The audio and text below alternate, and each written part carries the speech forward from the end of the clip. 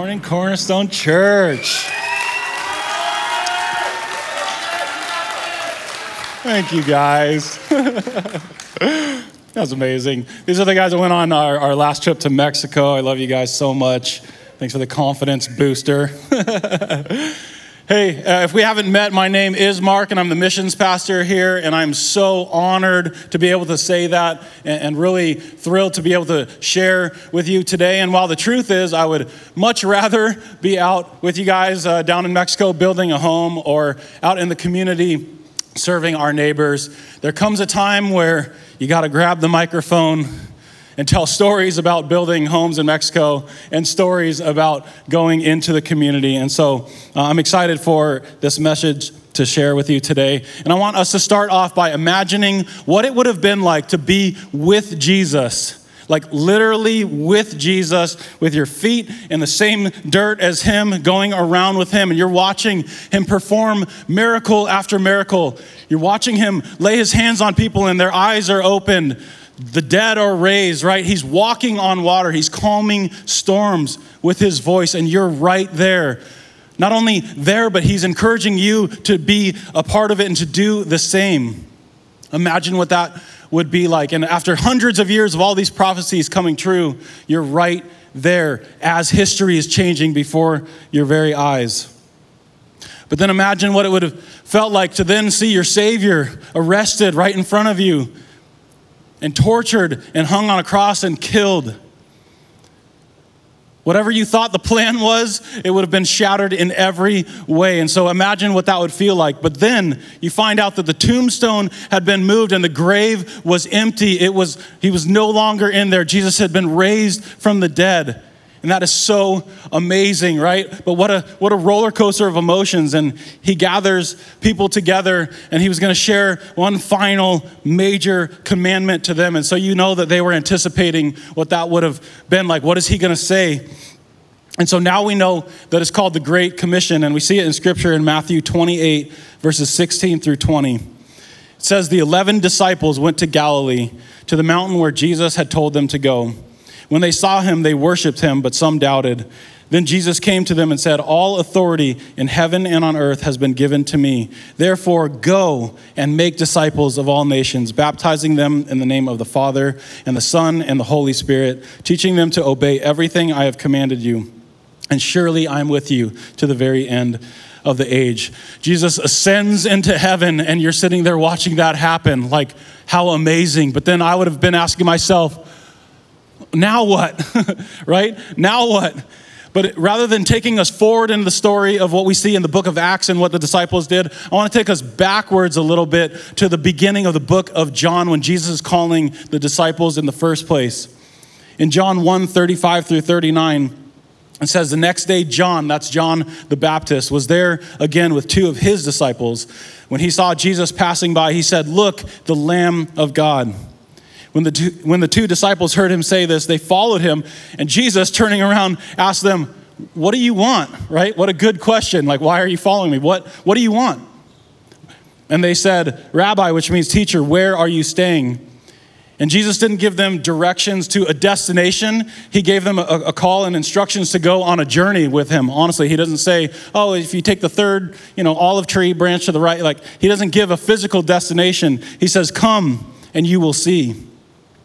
And I love that immediately the disciples began to follow him, and not only that, but tell others about him as well. Later on in that chapter, Philip and Nathanael are together, and Nathanael is the one who found out that Jesus was from Nazareth and famously said, Nazareth, what good could come from there, right? Can anything good come from this place?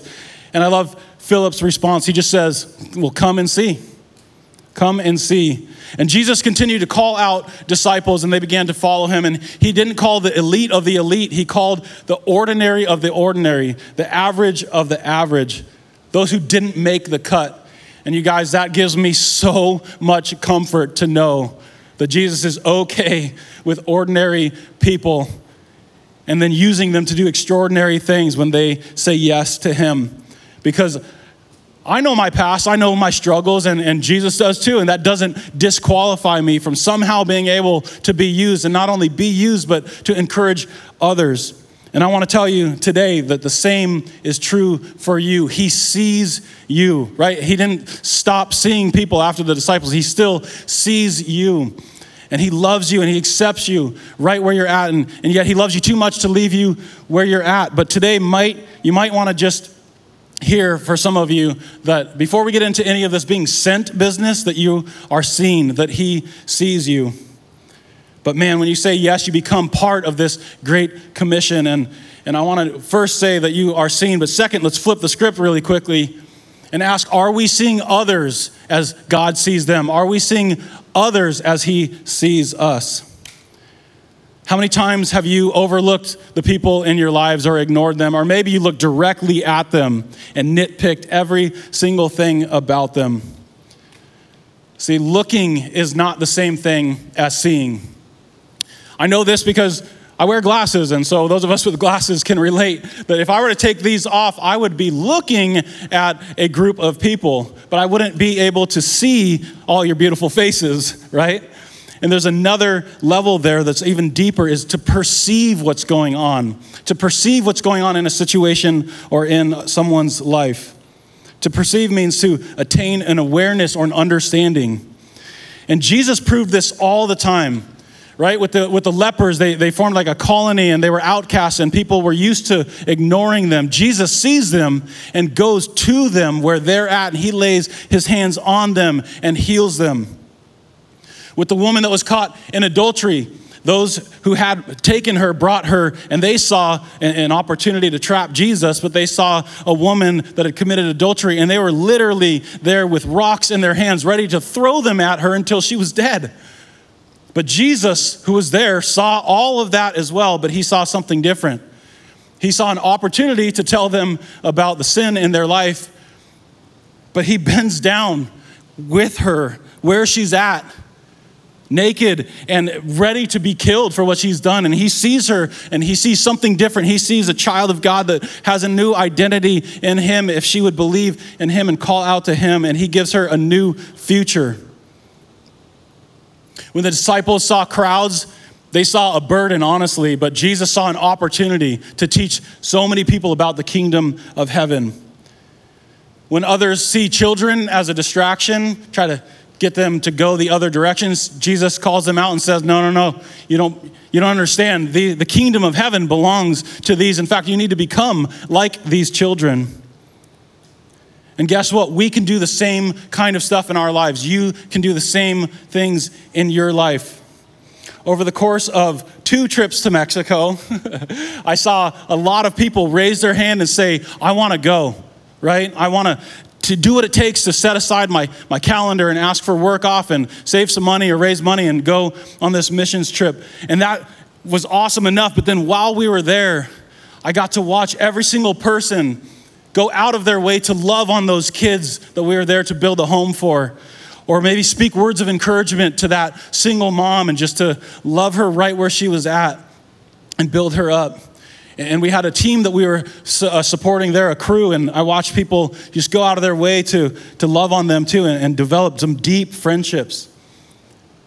At our city serve earlier this year, we had over 200 people raise your hands, not even knowing what you were going to do necessarily, and yet you showed up out there and we handed you ideas of what you could go do. And we went out in the community and were able to partner with a lot of nonprofits and do a lot of good works in that one day. But honestly, I think it starts in the heart, right? We don't do that stuff just to pat ourselves on the back and say, yay, good for me.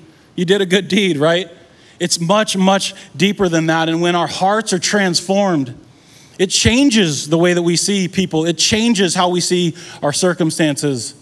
It changes what we hear, and the motivations of our heart determine where we take our steps and where we don't go. It changes everything. One pivotal moment in my life was my first trip to Tanzania, that's in East Africa. It was about 10 years ago. And we went out to this really, really rural village, and we preached and we taught, we worshiped and had a blast. But afterwards, our team was sitting in the church and just kind of eating and talking with the pastor. Everybody's already out in the village. And they brought a little girl in from the back kind of side area of this little kind of mud church. And they asked us just to pray for her. And so he said, absolutely, we'll pray for her. But you could tell she was an outcast because they brought her in outside at the very, very end. So where was she before? I don't know. But she had a head covering over her head and sores on her face, and her eyes glazed over. And she couldn't see it well, or if at all. But we began to pray for her, and she began to say in Swahili, like words that basically said, I feel a warm wind on my face. And let me tell you, there was no wind in this tiny little church. It was warm, but no wind. So we knew God was doing something. So we continued to pray, and she said, I feel like a heat over my face. And so we knew God was definitely at work. And so we invited the children in to the church. And we said, you kids, lay your hands on your friend and pray for her. And they began to pray for her. And all of a sudden she looks up and she says, oh my goodness, I can see. I can see. Her eyes were opened up right in front of me, which is a miracle in and of itself. But here's part two, is that they went outside and they began to play. And I took a picture of her. She's on the left-hand side there, and she's smiling, and she's accepted back into the community. And I realized that while she might have been blind and now she can see, maybe it was actually the community that was blind and now they can see her, right? Because they had her basically hidden in a different area.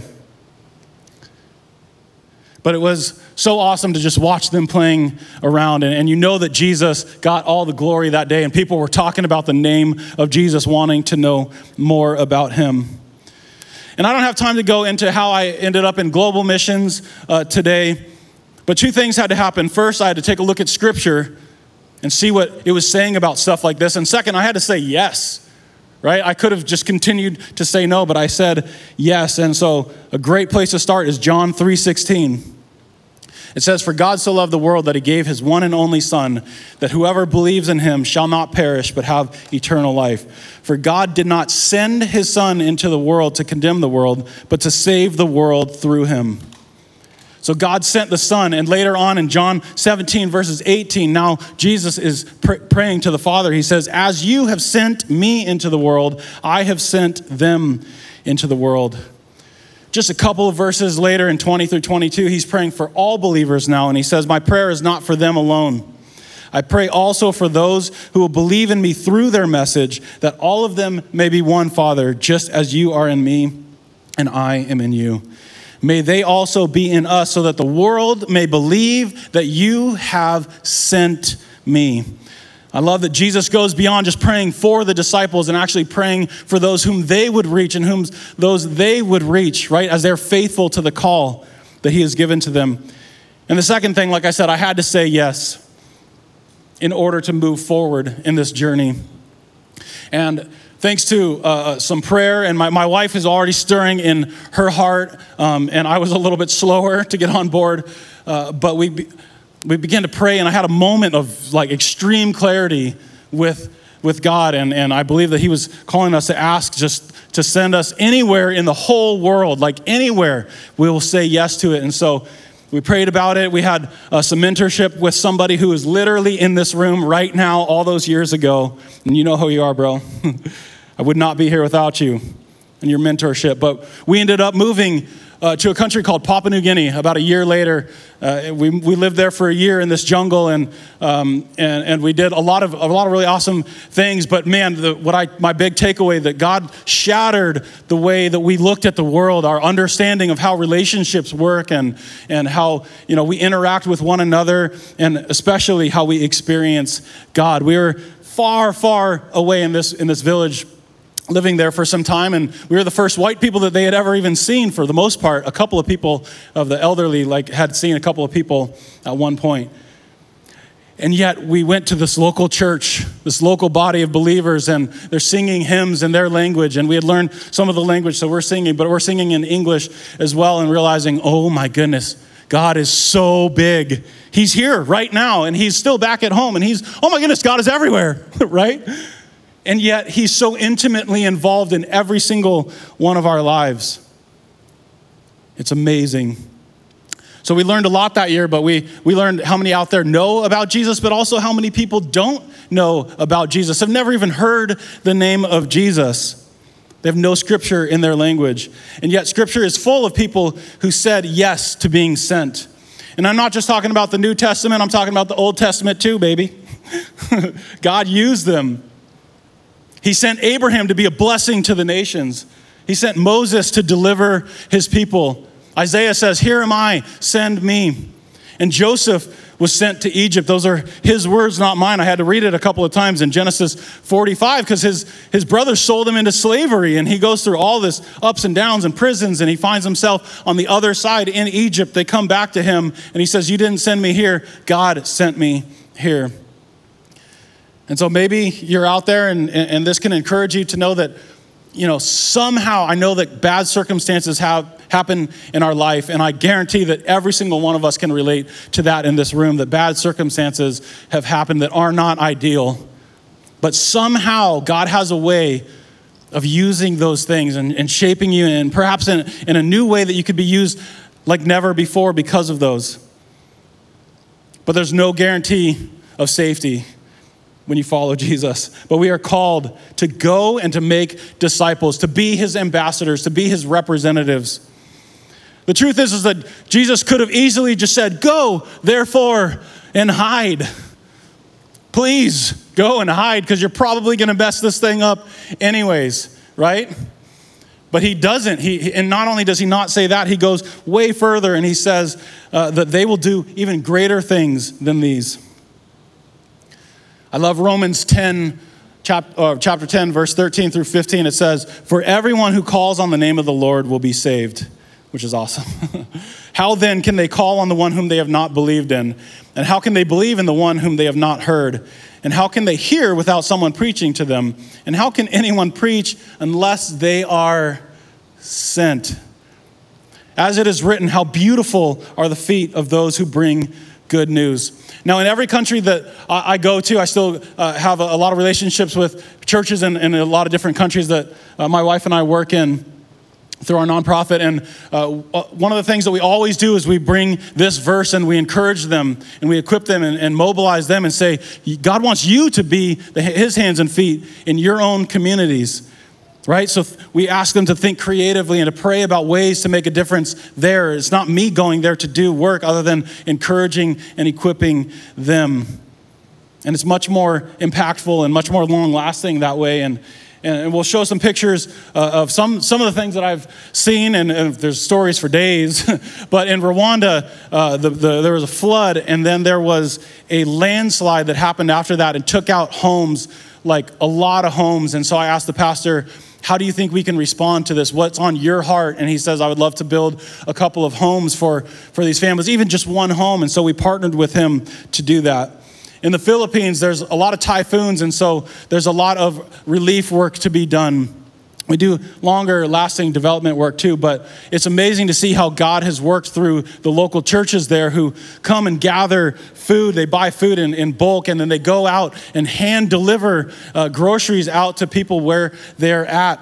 And they say, "God loves you, he sees you. I'm so sorry that you're in this situation," right? And people show up the next Sunday, not because somebody handed them a bag of rice, but because someone told them that God sees them. And they say, "You got to tell me about this God who sees me." In Belize, we're seeing sports ministry being used in a powerful way to meet children where they're at. And when you win the children, you win the families, and you get to know what's going on in their lives. And one of my favorite days ever in Tanzania, we lived there for 3 years. We did this huge food relief and a soccer outreach. God was doing a huge work in all of those churches, unifying them and having one vision. And then I encouraged them, go and do something out in the community. And so they came up with this brilliant idea. Well, there's a famine in the area, so let's go and invite everybody to come and grab some food, no matter what tribe they're from, no matter what language they speak, no matter what religion that they follow. And then we'll encourage them to go out and play soccer and have fun, right? But the target kind of audience of that soccer tournament was obviously to have fun, but we really wanted to reach these young men that are out there abusing drugs, and they're abusing women and just living a lifestyle that is, not wonderful. But rather than trying to wait for them to show up to church, they brought church to them by a soccer tournament. And so you can see my friend Francis, it's my best friend right there. He's holding up this blue soccer ball that never goes flat. So they were really stoked about that. The winning team got that ball. But we gathered them in a circle. It was an epic moment, honestly. But we did not preach at them or anything. We just said, God loves you. Like, I'm glad you guys had fun today. If you have any questions about life or anything, let us know. And the very next day, like I thought it would take a while, but the very next day, about 10 of those guys on one of those teams came up to the local pastor and they said, we want to know who Jesus is. And they got saved right then and there, and they are now plugged into their church and being discipled. See, God saw them where they were at. And we know that, but God used the local church to go and meet them where they were at. So they had to think outside the box. They had to think creatively. And so as we bring it back into Wildomar, into this room, I honestly think that when we look at scripture like this, we get it. We're like, I get it. That makes sense. But some of you might be saying, like, Pastor Mark, you have no idea who I am, what I've done, like for reals, like I don't deserve to be used. I can't be used. And the truth is that Jesus isn't afraid of the sin in your life. He's okay with accepting you where you're at and moving you to a new place where you can be healed of those things and be used as well. So you might need to have a conversation with God, honestly, about what's holding you back. Is it expectations or too much stuff or too busy of a schedule? Have a conversation with God about that. But what I love about this church is that we have life groups that are so awesome and so healthy, and they're out there on the patio. So get involved in a life group so you can go through life with other people. You don't have to go through it alone. We have a powerful Celebrate Recovery program where there's testimonies every week, testimony after testimony. I talk with Alan in our discipleship group, and he's like, man, God is moving every week. And because people are willing to go there and to walk through their hang-ups with others in community. But know that when you say yes, it puts you at the starting line, not at the finish line, right? It doesn't mean that we're done. It means that we're just beginning. Too many of us feel like we're drowning in life and we come to know Jesus and we're saved. It's like somebody threw a life jacket at us or a life, raft or something, and we find ourselves clinging to it, thankful, yes, I am saved. It feels so wonderful to be saved. But before long, you start complaining about that, right? You start getting maybe comfortable and you're like, I wish that there was more padding on this. I wish there was some Wi-Fi around here, right? You start to take it for granted, and then we find other people that are in the same place, and then we form a nice little social club, and we start to gather, and before you know it, you've created the safest life imaginable in this cruise line of going through life, insulated from the world around us, when actually, what if we were on mission where we tore down all of those walls and we remembered what it was like to feel saved, and we went out and reached people where they were at as they were drowning and helped them to experience that as well. We have the answer right here, and we don't want to keep it to ourselves. We got to move from making a decision for Christ to making disciples of all nations. From making a decision to be baptized to discipling others. This is an amazing moment, right? So many people just got baptized in this service. And we made a decision, yes, to follow Jesus, to be baptized. But what will you do after today? Those who got baptized, what will you do this afternoon? What will you do tomorrow? It's too good to keep to yourself. We want to see this thing continue to be filled with people every time that we do it.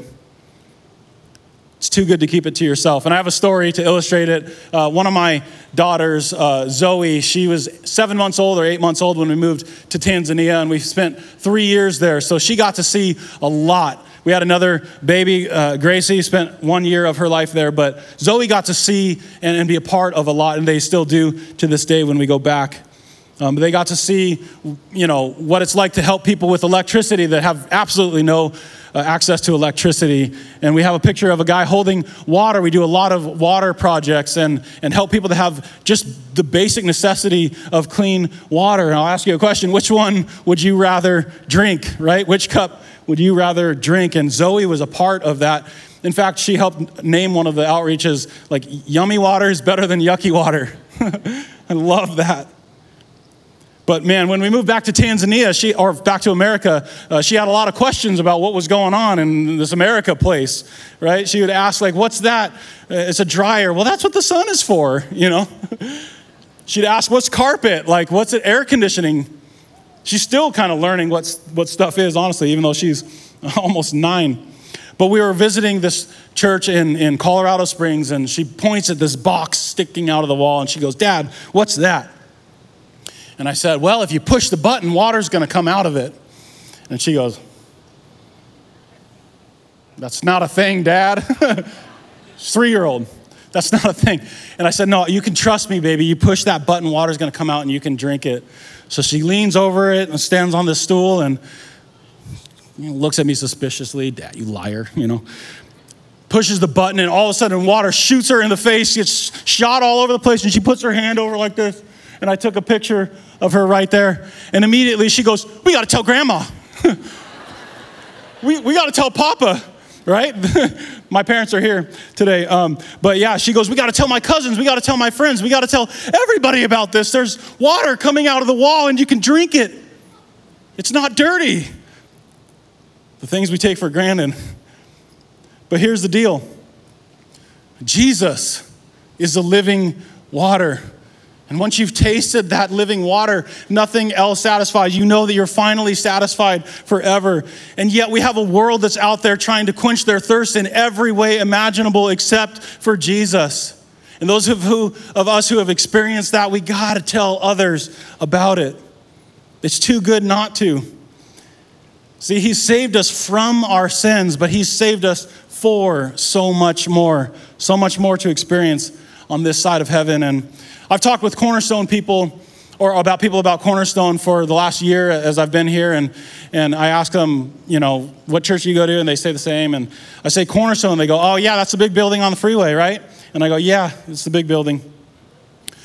But after a year of this, I'm like, it almost agitates me, and I love this church. But I was like, what if one day any single one of us that's out in the community and we have a conversation with somebody and they say, what church do you go to? And you say Cornerstone, and they go, those are the people who showed up when I was running from domestic abuse and they did a Bible study. Those are the people who came and gave me food in the park when I was homeless. Thank you. Those are the people who mentored me when I was in a hard time. Those are the people. May we be known as the people of Cornerstone and not just the big building. And don't get me wrong, I love this building. My kids are being discipled right now. We're in here having a great conversation. Things happen throughout the week. But God has positioned you to be a messenger for him where you're at in your life. You're going to have to look at your priority list and figure out where all of this fits into your priority list and where you actually fit in to the Great Commission. And you might be thinking, it's a tree I should have planted 20 years ago. It's too late. Well, that's probably true. But when the second best time to plant a tree is? Today. Today is a good day to say yes, to start. And I love that God is not waiting for us to be perfect. He's waiting for us to be surrendered. To say, I am available. And to prove that I missed the mark, I'm going to tell a story again about my daughter. They sure keep life interesting. I went to Target with them to just buy some frozen pizza because I was feeling lazy and my wife was on the other side of the country. And we roll up into Target and they see this girl on her phone crying outside, and they unbuckle their buckles and they go up in front and they go, Dad, look at that lady. What are we going to do? And shame on me, I was like immediately making excuses. I said, she's on the phone. I don't want to interrupt her. She's a girl. I don't want to scare her, even though I had my cute girls with me. And immediately Zoe calls me out on it. She goes, some job you have, Dad. Missions pastor. You're willing to go all the way to Tanzania to help people, but not Target. And I just was like, oh, snap. So true, Zoe. Thank you so much for that. And so if you're Target lady, I'm so sorry. I'm still learning from my kids. They're better at this than I am. But You know, you don't have to go far to make a difference. I encourage you to do that, but don't be afraid to be used in your own neighborhoods. And this year, we've had a lot of success here at Cornerstone. We had, like I said, 200 people at our city serve. We raised a mountain of food out there for food insecure families. You've gone out and prayed for people. We've done picnics in the parks with adults with special needs, and we've sent teams to Mexico and to Costa Rica as well. And we're just getting started. And so we've been working hard on creating one website with one link that has a lot of different options of what's coming up, like some actual tangible action points for you. And so I think you're going to want to text the word missions to our church number. And in your app right now, there's links to every single thing. Registrations are open. Right? We have an event going on, like several of them actually in October with Trunk or Treats, where we're going to be meeting people out in the community. We have, we need to grow our team, so you can join me in serving and coming up with ideas. We're going to have a missions night on November 9th where we're going to have free food and free childcare and food for the kids. So it'll be a hot date, I promise. But it'll be a chance where we can actually unpack some of the stories of what God has done in Mexico and Costa Rica and in our own local communities. We have trips to Mexico, one trip to Costa Rica, and I can finally announce that I'm going to be taking a team to Tanzania next year, and we're going to have an interest meeting. See, everybody jump on it. Get on it quick. And I'm going to be flying Francis here and his whole family, hopefully, if we can get the visas, and so they can be a part of that interest meeting.